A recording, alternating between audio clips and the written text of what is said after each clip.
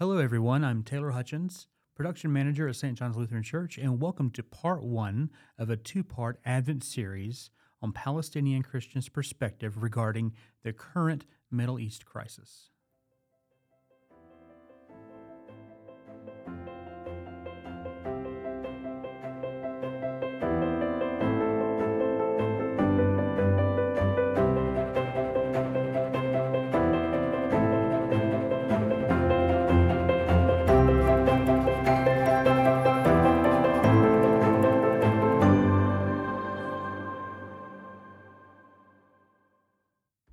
Welcome, everyone, to our Conversations That Matter podcast. Since the Israel and Palestine war began, there have been calls for ceasefires, release of hostages, but we haven't heard much about repentance. So today we're going to discuss an open letter created by 12 Palestinian Christian organizations. The title of this letter is A Call for Repentance, an open letter from Palestinian Christians to Western church leaders and theologians. I'm Reverend James Demmel, a pastor at St. John's Lutheran Church in Salisbury, North Carolina. And joining me today are the Reverend Dr. Munther Isaac, Academic Dean of Bethlehem Bible College in Palestine and pastor of Christmas Lutheran Church in Bethlehem. Also with me today is Dr. Mike Connor, a member of St. John's Lutheran Church.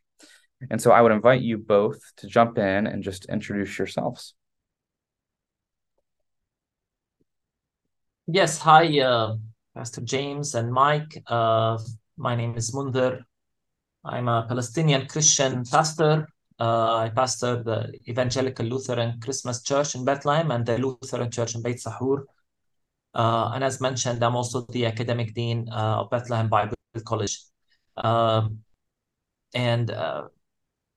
the many things I do, involved in many initiatives that are concerned with justice, truth, and reconciliation, peace in Palestine and beyond. And I'm Michael Connor. My first visit to Palestine was in 2012, and I've been there 7 times. 2 of which I had the privilege of living in South Hebron Hills for 3 months with the World Council of Churches program, ecumenical accompaniment program, where I lived with a vulnerable, marginalized population of Palestinians, as well as 3 months with my wife in the Old City, Jerusalem. We were volunteering at Eche Homo Guest House run by the Sisters of Zion. So I've been blessed with developing friendships and colleagues from both among the Palestinians, which would include Muslims and Christians, as well as peace activists, Jews, Israeli Jews, who have a heart for Palestine as well. And I have been involved in this ministry only for about a year. Earlier this year, we were lucky enough to lead a pilgrimage to Bethlehem to cross the wall, to see and to be in the homes and make relationships with many Palestinian Christians at our partner church, Christmas Lutheran Church. And this work is vital. The situation in Palestine is certainly not in accord with God's reign and God's hope for our world, God's ministry that He has entrusted to us as Christians. And so we're going to turn now to this letter, a call for repentance. And Pastor Munther, can you give us some background about how this letter came to be? Yeah, thank you. The letter was written by a number of Palestinian Christians and then circulated to all these organizations, eventually 12 that signed it, a week or 2 after the war on Gaza began. The war on Gaza was and is and continues to be very difficult, traumatic in its own, and we're horrified by the images of death, destruction, and suffering. And we were outraged and broken with, I remember at the first few days when the hospital was bombed, and then the church, the Orthodox Church was bombed, and even 18 people were killed in that bombing. And as we were, processing ourselves here in Bethlehem, because, Gaza is just very close to us, and it's our people, the Palestinians, including relatives of ours, relatives of church members who were killed in the bombing, and thousands are being killed. And we monitor and we read what churches, especially in the West, are saying about the war. And we're appalled. We are outraged for several things. The lack of understanding, the lack of sympathy when a Palestinian is killed, let alone thousands of Palestinians are killed, and the unconditional support and adoption of a single Israeli narrative, as if there is only one side of the story, as opposed to ours. And then there is the theological support. Many churches, many Christians feel that if you are a Christian, you must support Israel. And even in these times, this was clearly reflected, for example, in the words of the new House Speaker in the United States, who said in a very simple and plain language that as a Christian, we believe the Bible teaches very clearly that we are to stand with Israel. Such statements are, let alone the theology of it, and we can discuss the theology, is this good theology or not? But these statements are very problematic to us, especially as Palestinians, because they give the indication that you are to stand with Israel, be it right or wrong. And as such, we see the result of this theology now, in that as Israel continues its assault on Gaza, and I wouldn't hesitate even calling it a genocide in Gaza, with more than 13,000 killed to date, including more than 5,000 children. And I think we need to pause here and let that sink in. 5,000 children.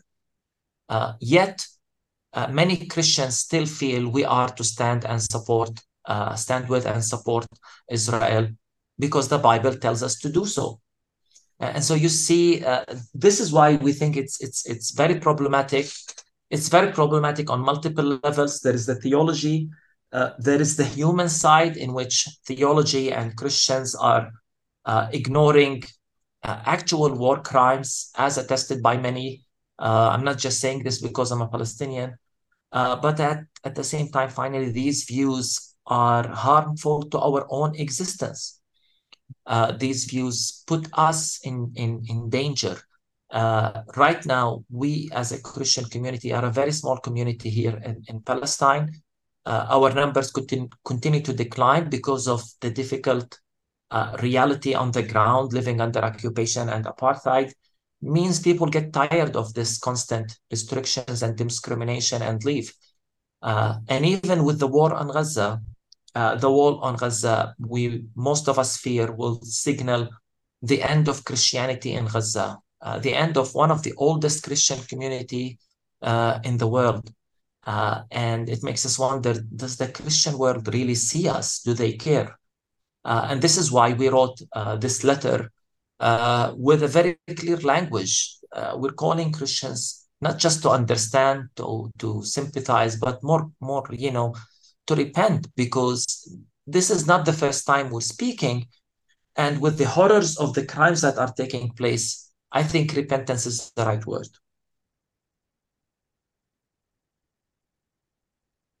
Pastor Munther rather, why is this letter then addressed specifically to Western church leaders and theologians? If we need to repent, as you say, and I think you say rightly, where does our leadership come in how we've gotten to this point?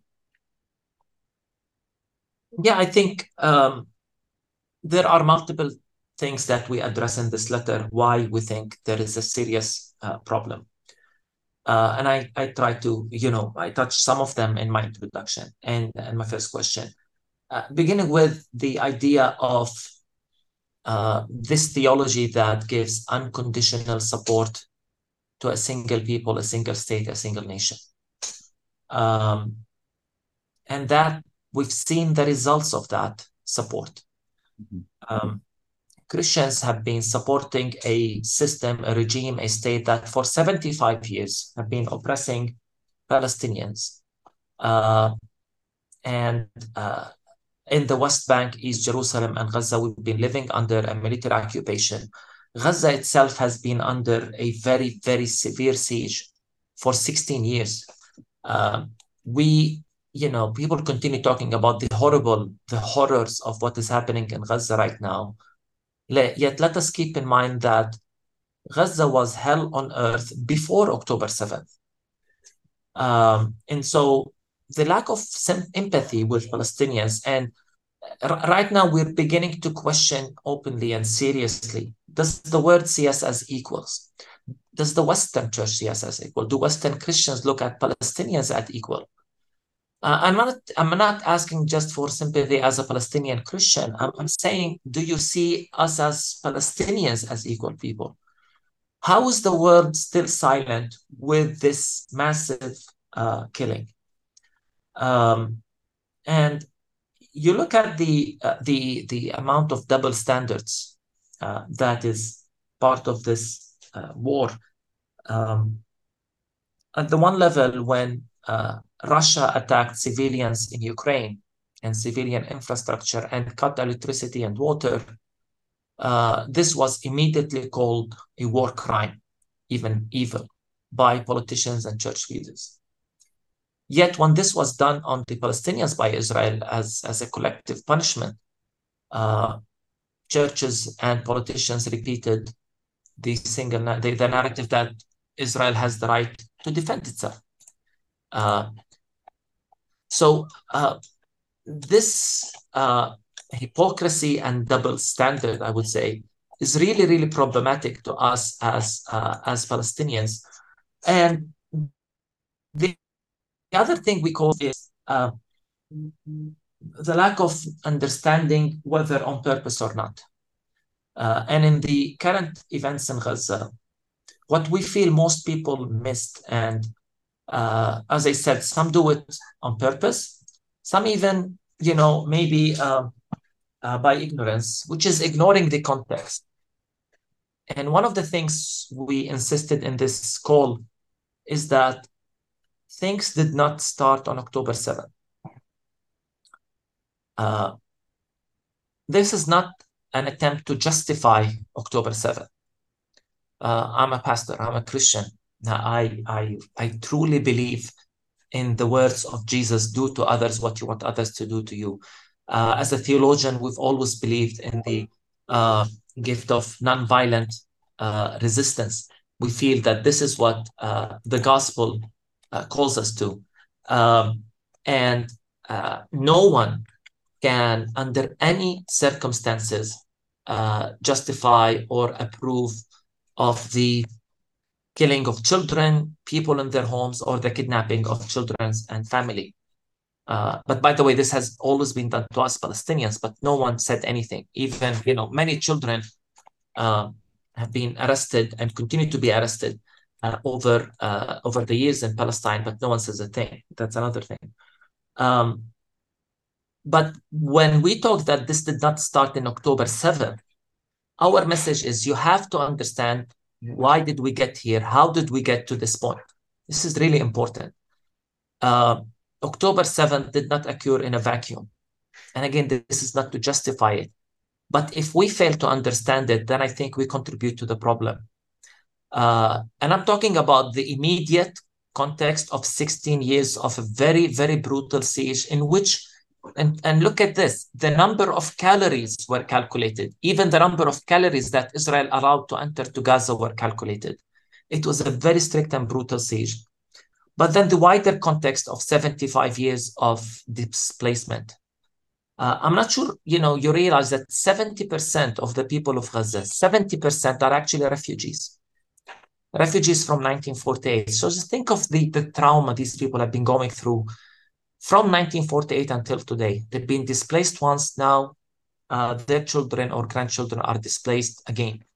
So this is, this is inhumane for a people not to find a home and continually to be displaced. This is what we mean. You have to understand the context. And by the way, if we believe in the international law, these Gazans have been granted the right of return to their homes where Israel was built. So Israel was built on the ruins of their towns and villages. They were granted the right to return, but this was never fulfilled. So talk about injustice, continuous injustice. And now they are being displaced against, as more than half of the building complexes and houses in Gaza have been displaced. I think 1.3 million people are now without a home in Gaza. Just think of that. So this is, we continue to say you have to understand the context. Now, if you don't want to understand the context, or if you want to give your unconditional support to Israel, what do? You blame it on radical Islam, and you blame it on anti-Semitism, and you say it's because they hate the Jews. And this shows how now even history is ignored, because you're offsetting, as Europeans and Westerners, your long and shameful history of anti-Semitism into the Palestinians, making it as if it's our problem. Palestinians are fighting Israel not because we're anti-Semite. That's wrong. That shouldn't be said. Rather, we are fighting our occupiers, our colonizers. We were in our homes before 1948, in our towns and villages. We've lived here for hundreds, if not thousands of years. And then the Jews showed up, immigrating from Europe, with the idea of establishing a homeland for the Jewish people on our land. This is why there is violence in the land. This is why Palestinians have been resisting this notion, because we lost everything when Israel was created. But if you want to ignore this and to make it, to give it support, this war on Gaza, you say, well, we're fighting evil, we're fighting terrorists, we're fighting anti-Semites, they hate the Jews. And as you do so, you dehumanize and demonize Palestinians. You promote a very simple, simplistic narrative that makes you better than others, righteous than others, and makes this war righteous. So you see what I'm doing, Michael? This is how a genocide has been justified right now. Not just justified, but people promote it as a righteous war, as a just war. Evangelical theologians and others have written how this is a just war, with the notion that Israel is defending itself. We are the ones who are occupied. We are the ones who lost everything. Yet, all of a sudden, Israel is defending itself against us. And I say one more time, this is not to justify October 7th or the killing of children and kidnapping of children, but this is to plead with Christians who've been doing this for years, blaming it on demonizing the Palestinians and ignoring the context, making it a religious conflict, blaming anti-Semitism, and as such continuing to give support to what Israel is doing in the land today. Hence the frustration maybe you sense in the letter, the urgency. And to be honest, it's time people pay attention to the Palestinian plight, to the Palestinian side, and as well to the Palestinian theology and Palestinian Christian take of things. Absolutely. As you have said, and as we can see in the letter, one of the notes is that the deep regret that some in Palestine have resorted to violence, sparking this sort of October 7th event and this war that has followed. But just because some choose violence, right, does not justify Christian retaliation and violence, does not justify a violent response politically in return. And that is seemingly what is happening with this war going on now. And so, Michael. Yes, especially as we see what is happening right now clearly, and I don't know, I honestly don't know what you're getting in your media, but clearly what we're seeing and what we're hearing from the ground are reports of bombing schools that are sheltering people, even hospitals. We are devastated beyond imagination by the number and of children who were killed, but the images of these children, because we see these images. We see on our screen literally children who are, body parts, and in huge numbers. We see the mass graves right now, in which they are just writing the name on a plastic bag of the person and burying them. And we see the big number of bags with, what the title is body parts, because some of these bombs completely destroy the body. It's horrifying. It's horrifying, and makes us wonder, how is this self-defense? How is this anything but retaliation and revenge and destruction? How is destroying Hamas and as the declared purpose of the war, and releasing the hostages justify, or how does it, how do you make the destruction of this huge amount of building and the displacement, as I said, of more than 1 million Palestinians?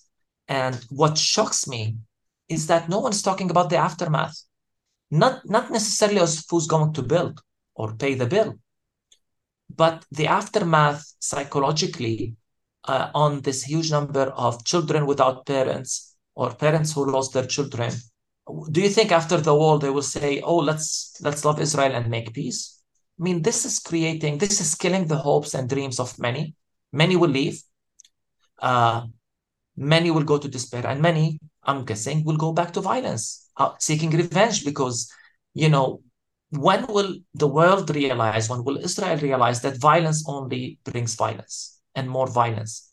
This is definitely not a way to deal with the reality. Has anybody even thought about justice to the Palestinians, dignity, human rights? This is what shocks us right now. A self-fulfilling, a self-defeating prophecy, then. Violence always is. The victims of violence get trapped in these cycles, it seems, that lead them to perpetuate violence in the future. That's certainly true on the world stage amongst nations, and it's certainly true in individual situations in individual homes. We see cycles and patterns of violence that tend to repeat themselves across generations. And so we wonder then if retaliation is ever the appropriate response to violence, or if it just leads to more and more violence response. Munther, thank you for sharing your thoughts in this letter. Michael, I want to turn to you now. There are a number of really powerful things in this letter, and I know you've had this powerful personal experience and journey of having been to Palestine several times, of having made and formed these wonderful personal relationships among fellow Christians there, but also just the people of the land that maybe even aren't our brothers and sisters in faith. And so I wonder, to you, as you read this letter, what stands out the most to you? Well, for me personally, there's a part of the letter that talks about history of aggression. But what really stood out for me was what occurred in the United States that I would say was somewhat, from an American vein, similar, but not to the same horror of October 7th, but 9/11 in this country a little over 20 years ago. We had the shock of what occurred there in New York, Pennsylvania, D.C., the horror of that day. Most Americans who are over, that can remember that day, remember exactly where they were when they heard the news, etc. It was one of those days that will always be etched in your memory. But the letter itself a call for repentance, I could identify with it. I could identify with when that occurred, the call that we had to destroy Al Qaeda, that the United States was called to hunt down weapons of mass destruction. And I think today, before October 7th, there was a lot of consensus in the United States that there were mistakes made with regard to what we did after that war in Iraq, Afghanistan. A lot of things that if we had to do it over again, even from a bipartisan political strategy, we would do things differently. But that whole era was destroy people, destroy the terrorist groups. We have to go and modify that. Well, since October 7th, it seems as if, there are glimmers or glimpses, but it seems as if we've forgotten even the lessons that we were sort of embracing the past couple of years. We're back in the mode of the belief that we can, through military aggression, there will be casualties, civilian casualties, but we will destroy a force, a dark force, an evil force, by through violence. And I guess what I want to do is close on a hopeful. I hope all of this tragedy will have the redeeming value and the attention to the need for justice and freedom in Palestine. My fear is that what we're after in terms of violent forces to destroy darkness could very well be fuel. I mean, based on what we've experienced with 9/11, could actually be fuel for further darkness in addition to Hamas, whether it's Hezbollah, Islamic jihadists, whatever. That's a name, right? So there's a hope and a fear in terms of next steps. But I do believe that as an American perspective, we sort of know from our 9/11 experience where this could end, and it's not pretty, it's not nice. Yeah, and thank you, Michael. And if I may just add or comment on this particular point, I think this is maybe one more reason why the letter is called a call to repentance. Because you're absolutely right, this is not the first time. And even in the first time, two things happened. People, there was all efforts to justify this war. Even, claiming there is weapons of mass destruction, which proved to be wrong.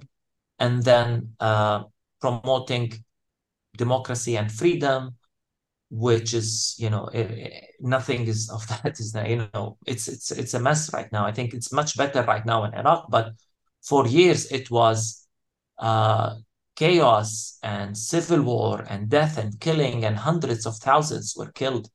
And you think you would learn that this is not how you solve things. And back then, I remember that church leaders in the Middle East pleaded, and I mean pleaded, with the American administration not to do this war, knowing what it will mean, and no one listened. In the same way, right now, we're pleading with the Christian world and with Americans, please don't support this war. And again, no one's listening. This while they want to convince us that they care for the future of Christians in the Middle East and that they support religious freedom, whereas our perspective is that you're doing the exact opposite by continuing to do and war and promote policies that put our existence in danger, and by continuing to ignore our voice and places. Interestingly enough, even the war in Iraq was justified as a just war using the just war theory, just as many people now are justifying this war on Gaza using the just war theory. And so the word we've chosen, Michael, is this, you need to repent from these attitudes, especially Christians who support this war. And it's already too late. It's already too late. Many people have died. Way too many people have died. This is wrong. And I wish, people would get it. I wish whether church leaders, politicians, or theologians in the West would really get how much harm they're causing in the Middle East. And, to be quite honest, have just the humility to listen to others and not just think you know it all and get everything.